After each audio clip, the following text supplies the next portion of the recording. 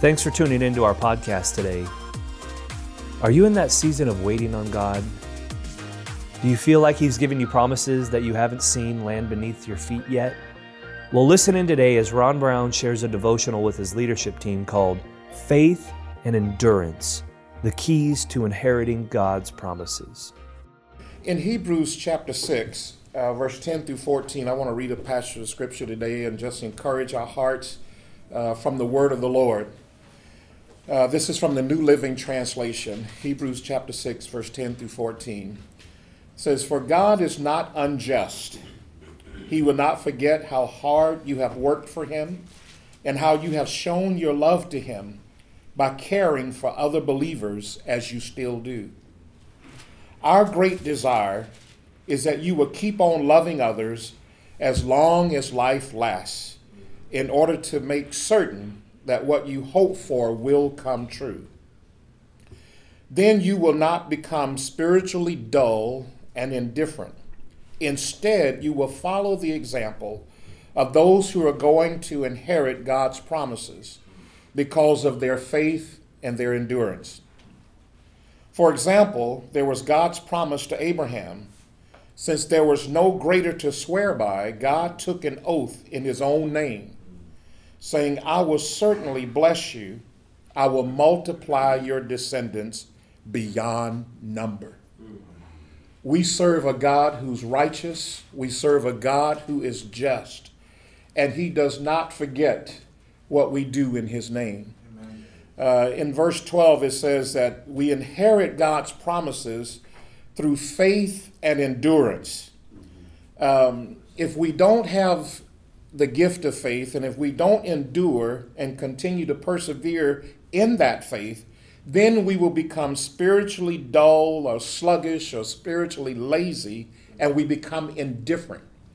As a matter of fact, in 1 John, when it says that if you hate your brother is equal to murder, that word hate there literally means to become indifferent. And so indifference is a very dangerous slope that as people of God, we should never be on that slope. But when we're walking in faith, we have trust, we have confidence, we have our ability to believe God in the midst of all of our circumstances. It keeps us from becoming indifferent, because without faith, it is impossible to please God. And so we have to always walk in faith so that we don't become spiritually sluggish or spiritually lazy in the work of the kingdom. And so I want to just say on behalf of this ministry of Teen Challenge, thank you for the work that you do to encourage God's people day in and day out, and all the people who are serving daily throughout the work. Maybe sometimes we get a little weary, we might get a little tired, but God remembers. He is a just God, and He remembers. If nobody else sees what is happening, the Lord does see what is happening, and He will reward those who diligently continue to follow Him. All of our good works that we do for God and for His kingdom must come from a place of faith in the name and in the character of God, and it must have love as its foundation. And motivation, because God is love. So everything that we do has to be motivated by love. Why do you serve the people that you serve? We serve because of love, because love has been revealed to us, love has been revealed in us, and now we're able to give that love. So if it's a good work, a work that God approves of, the foundation of it is love. And so continue to let your love be fervent for one another. Let your love be fervent for those God has called you to serve, because that is a good work. Say with me, good work. Good work. Amen. God wants us to do good work. And this is work that is based on the motivation of love and in faith and fidelity to the name and the character of God, the God we serve. Now, in that same verse, chapter 12, it says that we inherit the promises through faith and endurance. Now, the promises of God are really a call to action. When God makes a promise, it is a call that He has placed on Himself to act in our lives. Isn't that wonderful? that God has obligated himself by his promises to act. And he will keep his promises. He will act. Even though it may seem like we're waiting a long time for answers to prayer, there are some things that just kind of get stuck and they don't move very fast. God has obligated himself to act through his promises. So when we believe his word, when we stand on his word and we persevere in that word, and we have an enduring faith in that word, then we will receive the reward of God's action. Amen. That God will act to bring his promise to pass in our lives. So look forward to that. Expect that. Another word for endurance is also translated in this passage as patience. Is fortitude or forbearing or long suffering. You don't hear a lot of talking about long suffering and forbearance and patience and endurance. But this is part of our Christian faith. This is part of our kingdom dynamic, is to be people who forbear. Now, the word forbear means to have patient self-control and restraint and tolerance under provocation. Hallelujah. To have patient self-control and restraint and tolerance under provocation. Because we're told that we're to be imitators or to be followers of Christ. And look at Jesus' example. Talk about patient self-control and restraint and tolerance under provocation. Jesus fulfilled his mission. Even when he was in the garden and he said, if there's some other way for this cup to pass, but nevertheless not my will, but your will be done, Father. Jesus is our primary example of forbearance. And so for us as believers, we must understand that this is part of the deep work of character that God is producing in us so that we will be the people of faith who give honor and glory to the Lord Jesus Christ in all things. It means we are to hold up under evil. And we're to not just jump into things, but we're even to hold back and don't use our power when we have the right or authority or position to do so. Now, I'm not talking about against the enemy. Now, we in the name of Jesus, we're going to push back against the enemy in those spiritual dynamics that we fight in our spiritual battles. But in those things, when we're dealing with the issues of people's lives, we must have a forbearing, enduring, patient attitude always, even when we can make a decision to just discount people or not esteem them highly. That is not what we do as believers. Because remember, if it's a good work, it's based on love. That's right. Love believes all things, hopes all things. Love endures all things. Love never fails. And so forbearance is a part of the agape love of God. And so when we're working in the ministry and we're doing the work of the kingdom, we must have a forbearing spirit. And my prayer is that it will not just be among this team, but every person that serves in this ministry and even indeed in the body of Christ around the world, is that we will recognize and understand that God has called us to a place of patient forbearance with the people that he has called us to serve, so that we will see more of God's fruit produced in them. And it doesn't happen overnight. How long has God been forbearing with us? Amen. Make allowance for other people's faults and forgive anyone who offends you.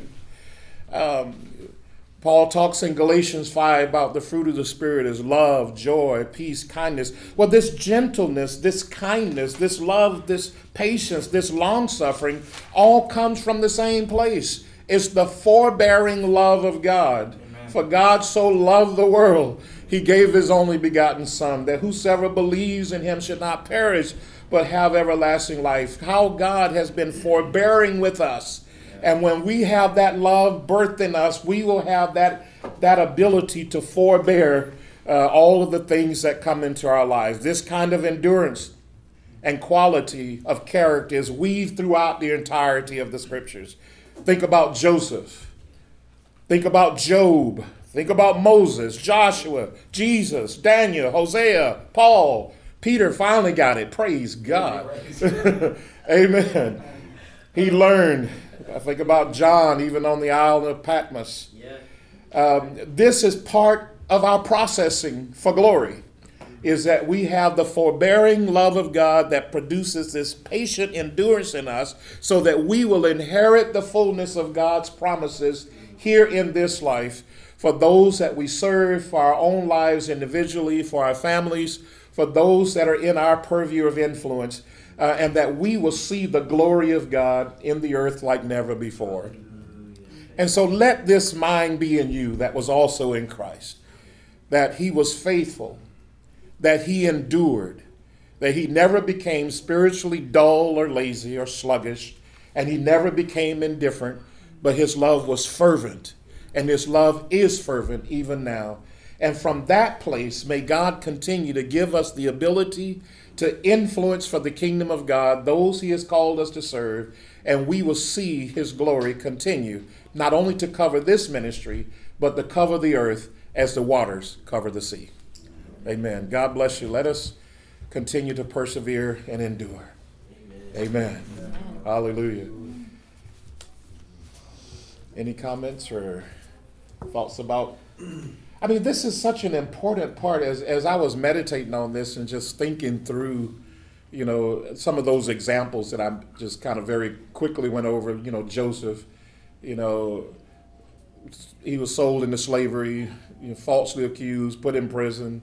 The brother just kept coming back. He never quit. He never gave up. He continued to endure. Job, what he went through, lost everything. But he didn't give up his faith. He continued to believe God, even though he had questions. He had to work through and process some emotional stuff. How many of us have to process some emotional stuff? But even through processing all of that, he held on to his faith in the God that he knew. And God vindicated him because God's promises, did they come to pass? God restored him, and he had twice as much as he lost. And so God obligates himself to act on his promises when we stand in patience, when we stand in forbearance, when we stand in endurance. God's promises will come to pass. Be confident of this very thing, that he who began a good work in you will complete it until the day of Jesus Christ. He doesn't quit. He doesn't give up.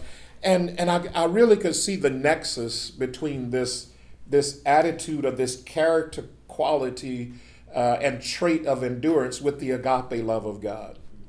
It's the love of God that constrains us. God, he never gives up. He keeps coming after us. Amen. Hallelujah. He never gives up. And that's where our worship really should flow from. Yeah. It flows from a deep understanding of the grace of God that saved us from our sin initially, but the grace of God that keeps coming after us. If we don't have that ability to discern and see the grace of God continuing to come after us, we will become spiritually sluggish. We will become spiritually lazy and dull, and we will become indifferent even while we're in the Father's house. But when we recognize that his grace keeps coming after, that his love keeps coming after us, then we will persevere. Then we will endure. And then we won't complain so much, and we'll just get up and say, you know what? This is how it's supposed to be. I'm going to trust in Jesus. Amen. My circumstances are my circumstances. My faith is my faith. My character of endurance is my character of endurance that God has given to me. And I will cause that to rule over my circumstances. Now, my circumstances may not move immediately. Hello? But I know that God has obligated himself to act on my behalf, and he will come through. Amen. He will not fail. We got 66 books that prove that God is faithful, and he never quits. He never backs up on his promises, but he will act. And so as we're waiting for him to act, may we have that patient perseverance and endurance of character, because this is what the Christian faith is made of. Thank you for listening to this week's episode. If you haven't already, subscribe today on your mobile device to get exclusive new content from Teen Challenge of Southern California. For more information, visit us on the web at teenchallenge.org.